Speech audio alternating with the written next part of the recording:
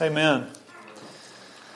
It has been a blessing already to just sing the praises of Zion with you and to gather together. I know that there are some missing, but it is a blessing to see you that are here. And I ask you, if you will, turn in God's Word to Colossians. Colossians chapter 3. We'll look at verses 1 through 4. And the title of the message will be Risen with Christ. Risen with Christ will be the title of the message. It's found right there in Colossians chapter 3, verse 1.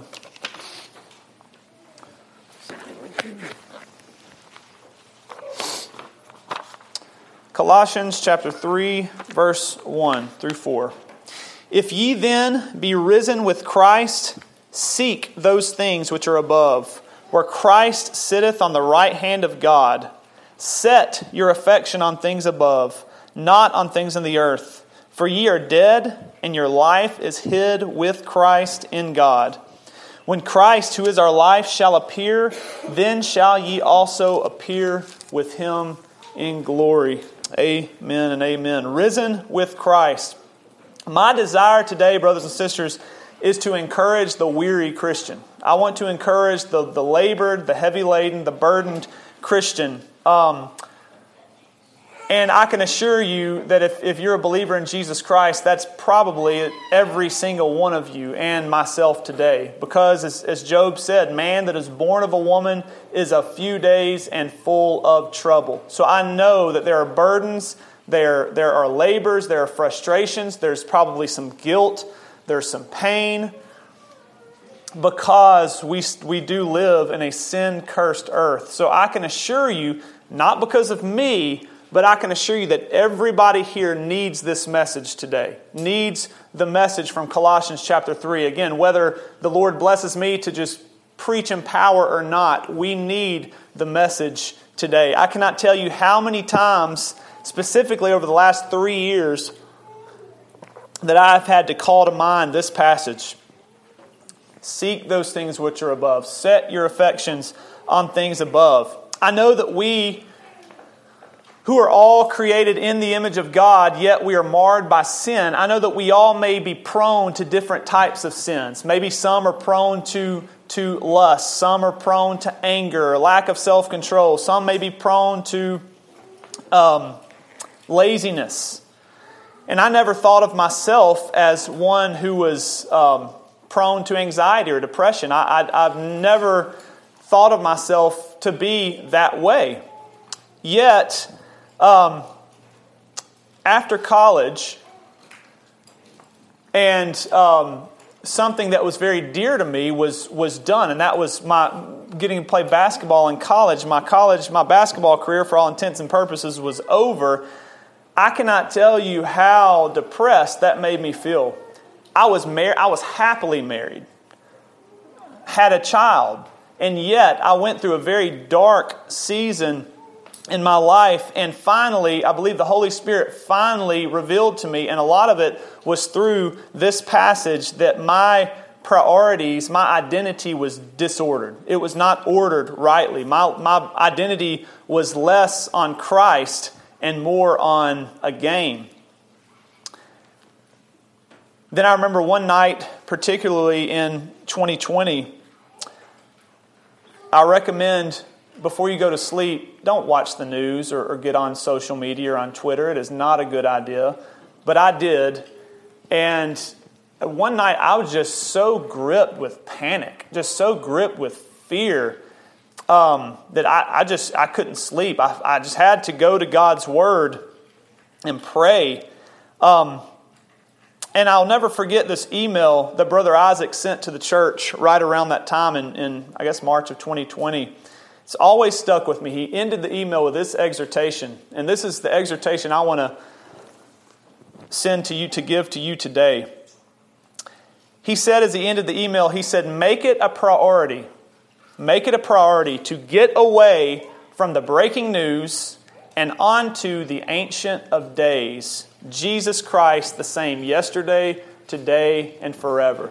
That's my exhortation to you.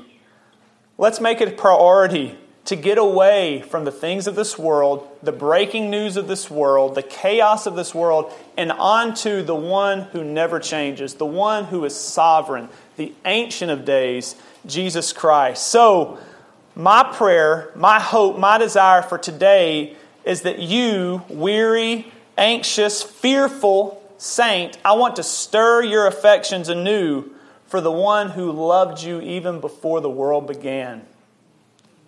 The one who sent His only Son, the Son of His love, His beloved Son, from heaven to earth to suffer for you, to suffer for your sins, to pay the debt that you owed and I owed but could never pay, and yet did it because He loves you.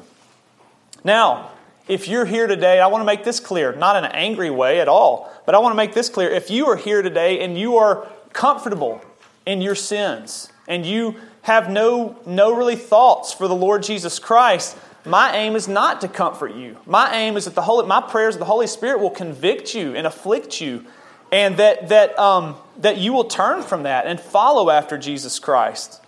So let's read the passage again. If ye then be risen with Christ, seek those things which are above, where Christ sitteth on the right hand of God. Set your affection on things above, not on things of the earth. For ye are dead, and your life is hid with Christ in God. When Christ, who is our life, shall appear, then shall ye also appear with Him in glory. Paul is writing this at the time.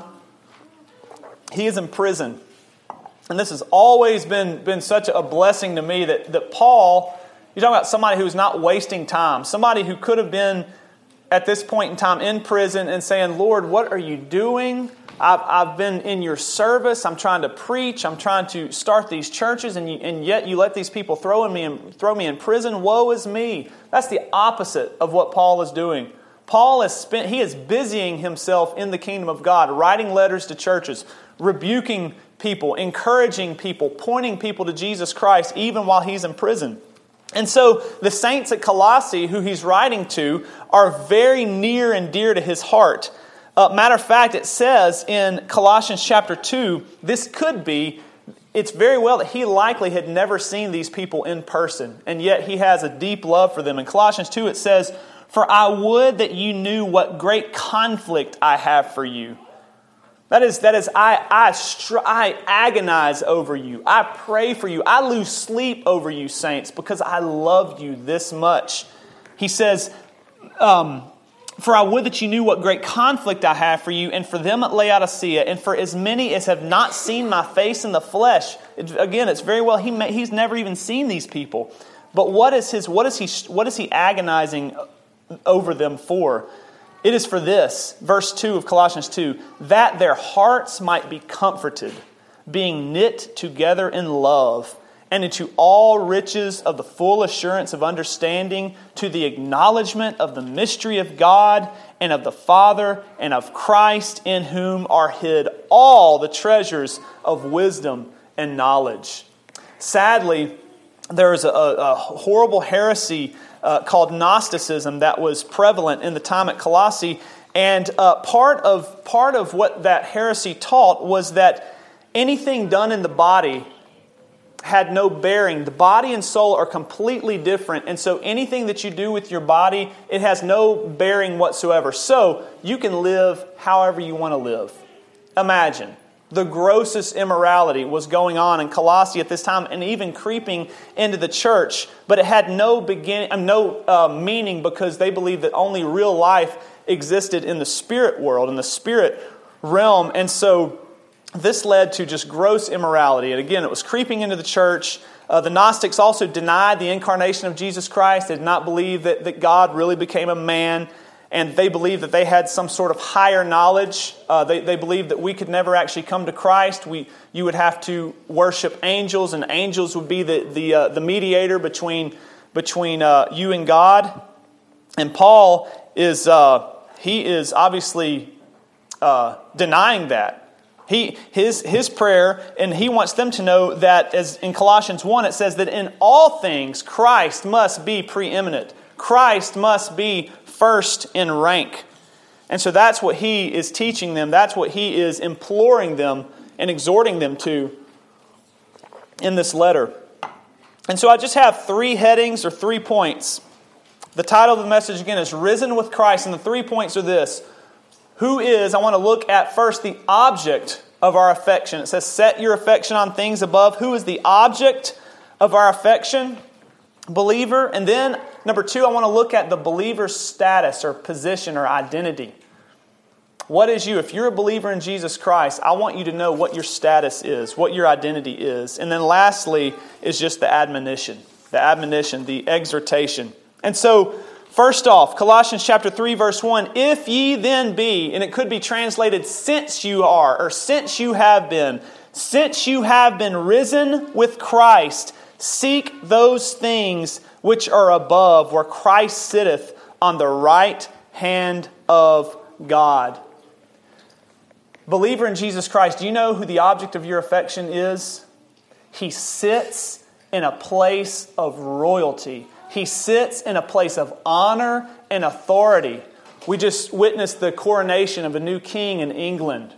Brothers and sisters, way beyond someone who fills some sort of position, some sort of, in some ways, an empty position as King Charles, is the King of Kings, Jesus Christ, who sits at the right hand of the Father. Brothers and sisters, Colossians would say in chapter 1 that Jesus is the firstborn of every creature. That means He is supreme over all creation. Matter of fact, He created all things. By Him, Colossians says, by Him all things consist. That is, they are held together by Jesus the Christ, the Messiah. He sits at the right hand of the Father. He does not sit in a posture of laziness or weakness. He sits in a posture of sovereign satisfaction and victory. He sits as a king who has done the work of the Father, who has done a perfect job, and He sits with complete sovereign satisfaction. 1 Peter would say that his testimony of the exalted Christ, that angels and authorities and powers are subject to Him. There are a lot of powers out there, a lot of competing powers, a lot of competing world powers, a lot of competing political powers. They are all subject to the power, the almighty power of Jesus Christ. He is supreme. He is, brothers and sisters, preeminent. Turn with me to Acts chapter 2. And I want to read verses 31 through 36. This is what Peter says at the day of Pentecost. This is his testimony of Jesus Christ. Again, who is the object of our affection? Who is the object that Paul is exhorting the Colossians and exhorting the Grace Chapelinians today to have affection for? He is the King of Kings. He is in a place of honor. This is what Peter says. Acts chapter 2, verses 31 through 36. He being Peter, seeing this before, spake of the resurrection of Christ, that His soul was not left in hell, neither His flesh did see corruption. Listen, this Jesus hath God raised up, whereof we all are witnesses. Therefore, being by the right hand of God exalted, and having received of the Father the promise of the Holy Ghost, He hath shed forth this, which ye now see and hear. For David is not ascended into the heavens, but he saith himself, the Lord said unto my Lord, he's quoting from Psalms here, the Lord said unto my Lord, sit thou on my right hand, until I make thy foes thy footstool. Therefore let all the house of Israel know assuredly that God hath made that same Jesus whom ye have crucified, both Lord and Christ. Brothers and sisters, one of these days, every angel that we already are in a sense, but everybody will be completely subject to the Lord Christ, the Messiah, the Anointed One, the King of Kings. Every tongue will confess, every knee will bow Some with gritted teeth. Some not wanting to, but have to. That Jesus Christ is Lord. Paul would say in Ephesians chapter 1, talking about the exceeding greatness of His power to usward who believe, according to the working of His mighty power, which He wrought in Christ when He raised Him from the dead, and set Him at His own right hand in the heavenly places, far above all principality and power and might and dominion, and every name that is named, not only in this world, but also in that which is to come. Brothers and sisters, the most powerful CEO, or the most powerful media personality, the powers of this world, or the principalities, the spirit world, all the darkest goings on, the demons, they have to tremble at the King of Kings. He is Lord. So, who is the object of the one that we are to have affection for? He sits at the right hand of the Father. He sits, again, in a place of honor. Well, also, this is what he says. He says that this king, this sovereign, willingly, the one who in Him should all fullness, or in Him dwelleth all the fullness of the Godhead bodily. Jesus Christ is God. He is the human expression of God. But it says in Philippians that He willingly humbled Himself. He willingly became, as Isaiah 53 would say, numbered with the transgressors. He humiliated Himself for your sake, believer in Jesus Christ. Let this mind be in you, which was also in Christ Jesus, who being in the form of God, thought it not robbery to be equal with God, but made Himself of no reputation, and took upon Him the form of a servant, and was made in the likeness of men. And being found in fashion as man, He humbled Himself, and became obedient unto death, even the death of the cross. This King was crucified between two malefactors. This King was stretched so far physically, who was whipped. To say it's cruel is an understatement. I've said this before, but think of some of the worst pain you've ever had, physical pain that you've experienced. You may say, man, I was in some excruciating pain. You know where we get that word from? Excruciating, ex-crux, out of the cross, from the cross.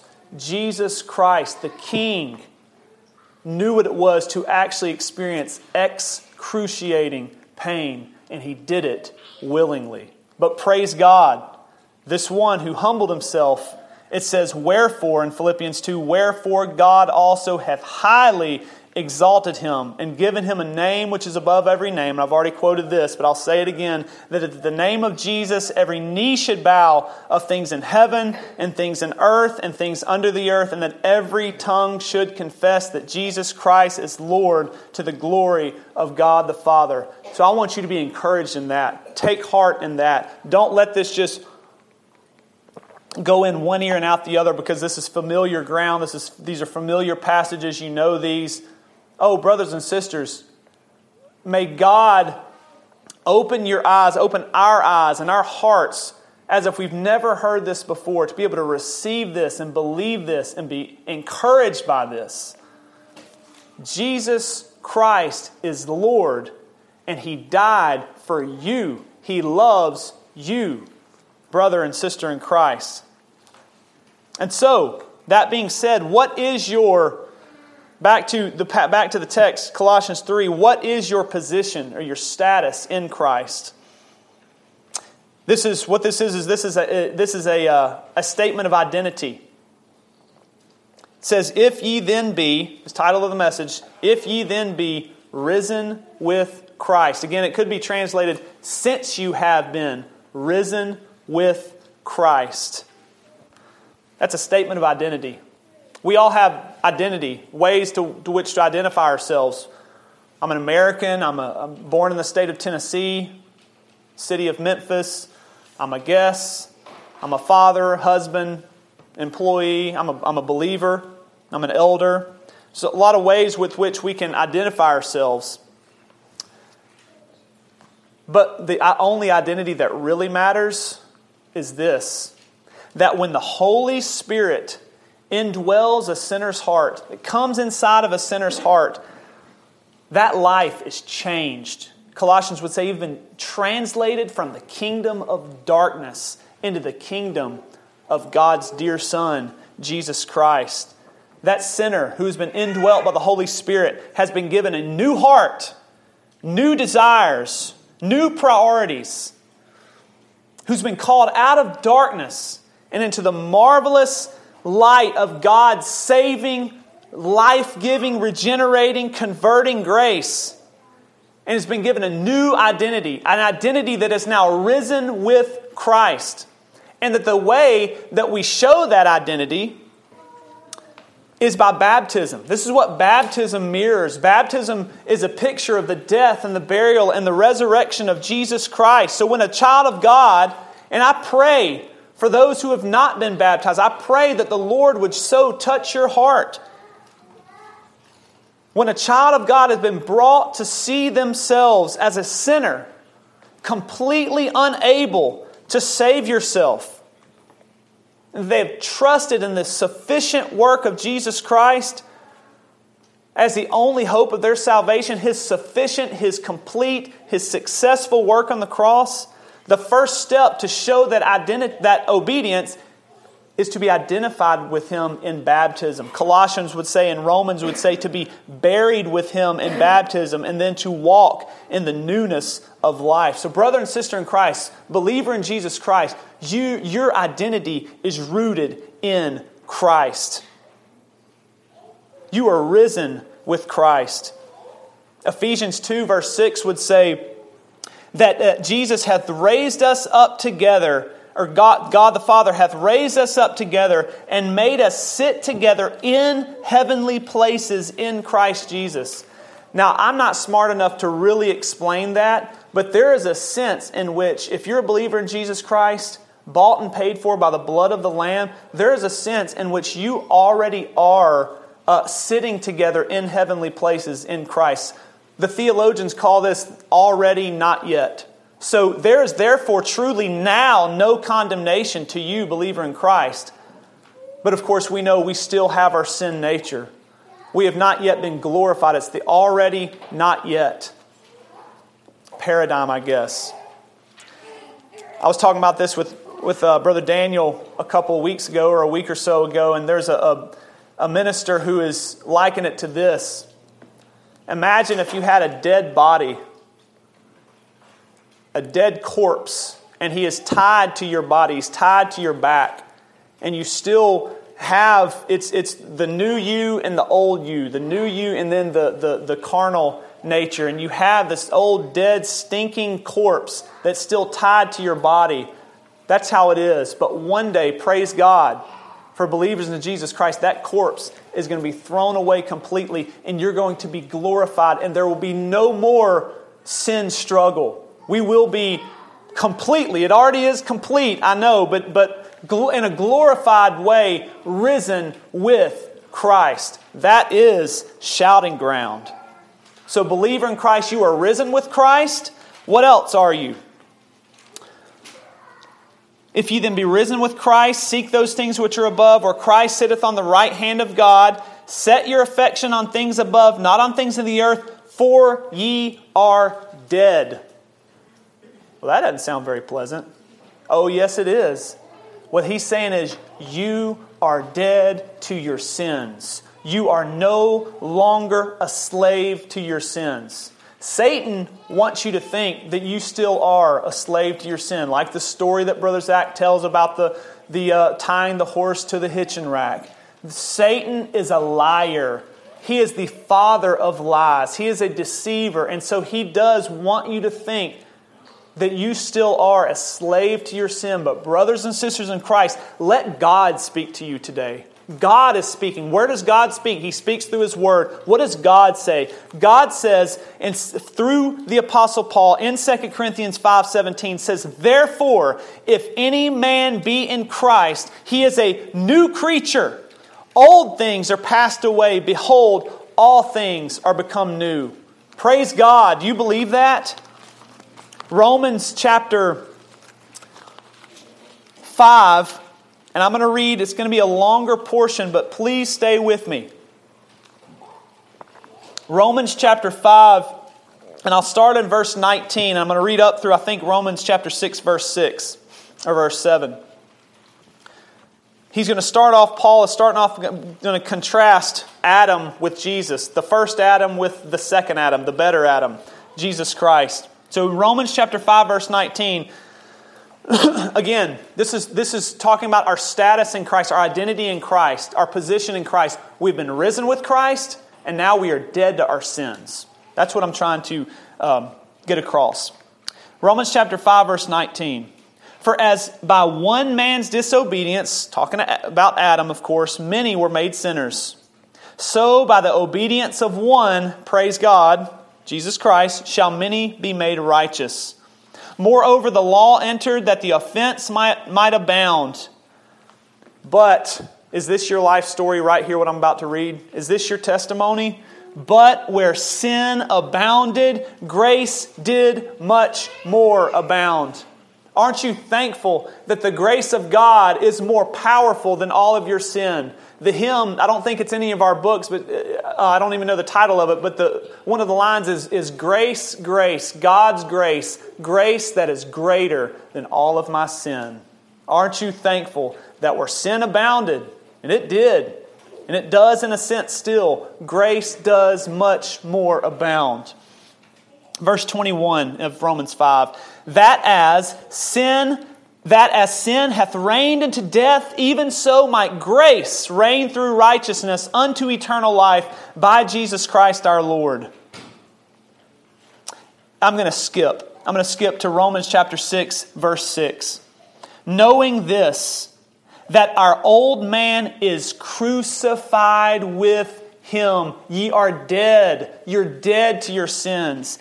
"That our old man is crucified with Him, that the body of sin might be destroyed, that henceforth we should not serve sin. For he that is dead is freed from sin." That's your identity, believer in Jesus Christ. That's your position. That's your position. You're risen with Christ. You're dead to your sins. And we're not done yet. "For ye are dead, and your life is hid with Christ in God." This is called the eternal security of the believers, preservation and perseverance of the saints. Brothers and sisters, aren't you thankful that Jesus, after He did His perfect, effectual work on the cross, then He rises again, and you remember He spends a 40-day period on earth before He ascends back into heaven? Aren't you thankful that He didn't tell the disciples, "Well, I did my part. Good luck from here on out"? Oh, praise God, He did not do that. He did not do that. He sent His Holy Spirit, that Paraclete, that Comforter, that Helper, the one who leads us into truth, who guides us, who, yes, convicts us and chastises us. But brothers and sisters in Christ, your life is secure. Your spirit, your eternal life is secure. I've heard it said this way about salvation. God's grace has saved us, it is saving us, and it will save us. It's all a complete package. God's great salvation. You are secure in Jesus Christ, believer. John chapter 10, this is one we love, we know and love. John chapter 10, what does Jesus say? Verse 27, "My sheep hear my voice, I know them." What's the response? "And they follow me. And I give unto them eternal life, and they shall never perish. neither shall any man pluck them out of my hand. My Father which gave them me is greater than all, and no man is able to pluck them out of my Father's hand. I and my Father are one. Brother Isaac on Wednesday night was going through John 17, and I love the way I believe he referenced this passage. And you know how young boys, especially, and young girls too, about their daddy. Well, my daddy's better than your daddy. My daddy's the best of all. It kind of sounds like that's what Jesus is saying here. He said, my Father which gave them me is greater than all, and no man is able to pluck them out of my Father's hand. Aren't you thankful for that? Your life is hid with Christ in God. It's a great picture, the ark. You remember the ark and the flood when the whole world, the whole entire world was given over to complete just ungodliness, to wickedness. And God, if I can say it this way, was fed up. He was fed up. And He judged the whole world with the flood, except for 8 people, Noah and his family. And He told Noah, build this ark. God, what is an ark? What is that?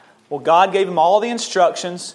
And he spent years, I should have looked this up earlier. He spent many, many years, Brother Tony could probably tell us, many years building this ark, constructing this ark. No doubt was laughed at, what are you doing?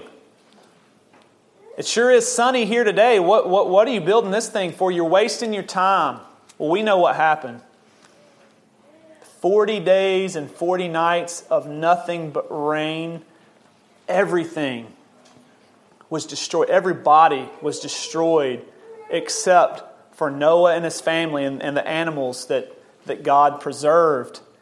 Well, brothers and sisters, the ark is a beautiful picture of Jesus Christ and the safety and the security that is found in Jesus Christ.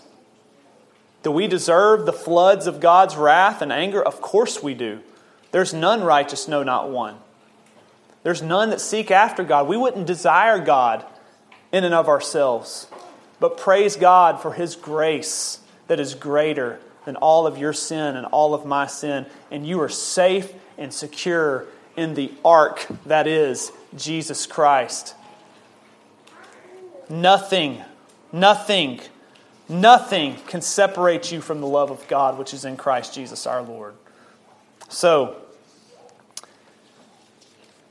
the object of your affection, the object of who we are to set our affections above, or set our affection on. He is King of Kings. He sits at the right hand of the Father in a place of royalty and honor and power and authority.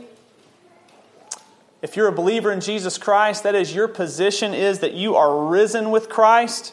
You are dead to your sin and your life is hid with Christ in God. Still not done yet with that second point, though. More good news. What is the gospel? The gospel is good news. It's the proclamation of the good news of Jesus Christ. Well, I have more good news for you, believer. I'll start back in verse 3 of Colossians 3. For you are dead and your life is hid with Christ in God. When Christ, who is our life, and if you'll notice in your Bible that the who, and the who is in italics, and that means that was supplied by the translators just to help it flow. But we could say, when Christ, our life, shall appear, then shall ye also appear with Him in glory. Believer in Jesus Christ, you are headed for glory. You are headed for heaven.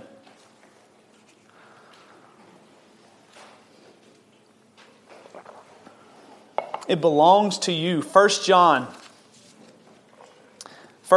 chapter 3. Behold. What does that mean? Stop what you're doing and pay attention. I have good news. Behold. Consider. What are we to consider? What are we to stop and pay attention to? 1 John chapter 3 verse 1. Behold, what manner of love the Father hath bestowed upon us, that we should be called the sons of God. Therefore the world knoweth us not, because it knew Him not. Beloved. Again, we talk about that word. I love that word, beloved. When God talks, the Father talks about His Son, Jesus, when He says, this is my beloved Son, you are the Son of my love. That's you, though, believer in Christ. You are the objects of God's perfect love. So He says, beloved, now are we the sons of God, and it doth not yet appear what we shall be, but we know that when He shall appear, we shall be like Him, for we shall see Him as He is. I don't know what all that entails. Obviously, some false religions, such as the Latter-day Saints, do believe that you will become gods. You will actually become gods. Well, that's not true. But there is a sense that we will be like Him in that we will know no sin. K-N-O-W-N-O, sin. We will know no sin. Can you imagine? Let me be honest. It's hard for me to imagine because I've known nothing but my sin-cursed nature all my life. You have no more of your own sin or just living with the effects of living in a sin-cursed earth. You will be like Jesus and be able to bask in His glorious light, His glorious presence. In our meeting back in July, I remember Brother Thomas Mann using this analogy, and it's something that I pray when I preach the gospel. This is what I pray that will be said of me. He said, imagine if the gospel of Jesus Christ was a painting.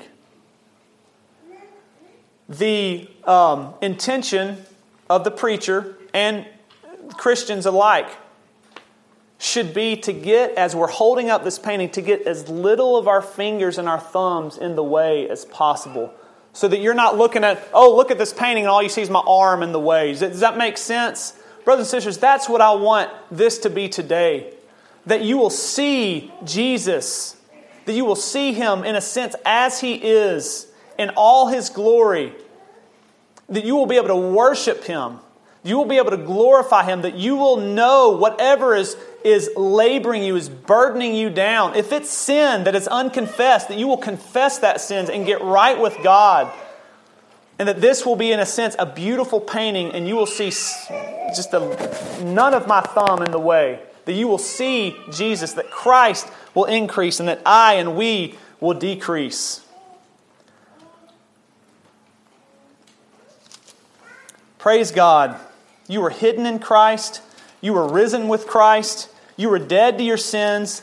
And then when Christ, who is your life, shall appear, then shall you also appear with Him in glory. Paul says in Philippians chapter 3, for our conversation, that word conversation means citizenship. For our citizenship is in heaven, from whence also we look for the Savior, the Lord Jesus Christ, who shall change our vile body, our body of humiliation. Are there any aches and pains in the house today? There's some cancer patients that we're praying for. Again, just the effects of living in a sin-cursed earth. Who shall change our vile body, that it may be fashioned like unto His glorious body, according to the working whereby He is able even to subdue all things to Himself. Praise God, brothers and sisters. If you're a believer in Jesus Christ, you are risen with Christ. Your life is hid in Christ. You are dead to your sins. And your lot, your inheritance is glory. Is glory. So, as I close, what is the admonition? What is the admonition? The admonition is to make it a priority to get your mind off the breaking news and onto the Ancient of Days. If ye then be risen with Christ, seek those things which are above, where Christ sitteth on the right hand of God, set your affection on things above, not on things on the earth. Paul's desire for the saints at Colossae and for us here today is that our minds and our hearts will be disciplined to spiritual things, things that honor Christ, things that will glorify Him. I love what Strong says in his concordance about this, setting our affection on things above. The word here, set your affections on things above, it could be translated, you're minding things above. Your mind is on things above. He says to pursue those things which gratify not the flesh, but the Holy Spirit. What are you pursuing with your mind on a daily basis? Where do your priorities lie on a daily basis?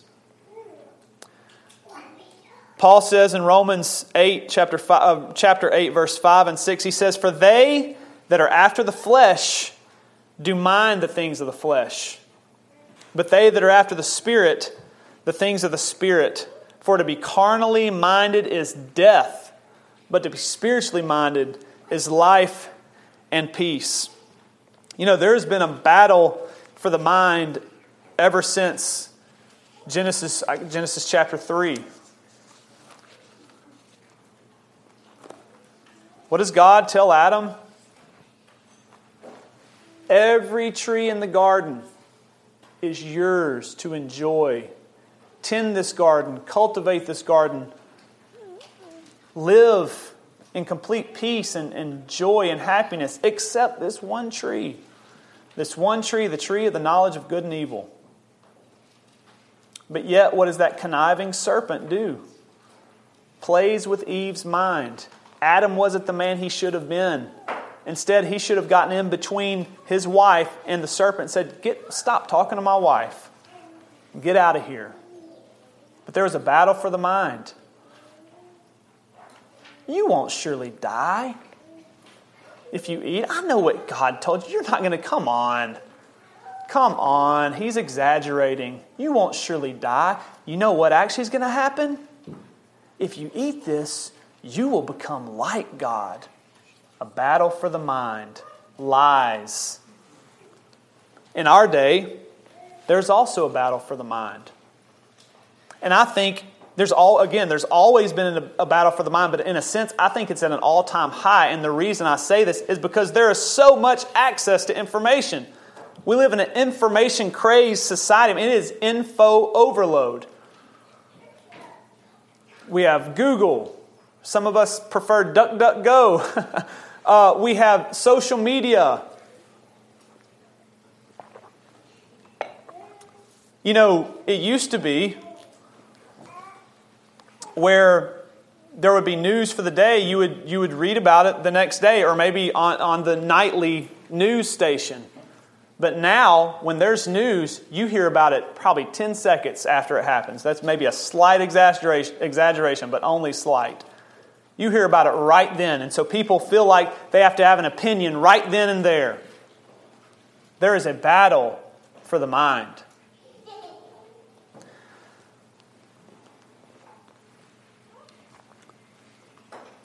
Where are you setting your affections? What are you minding?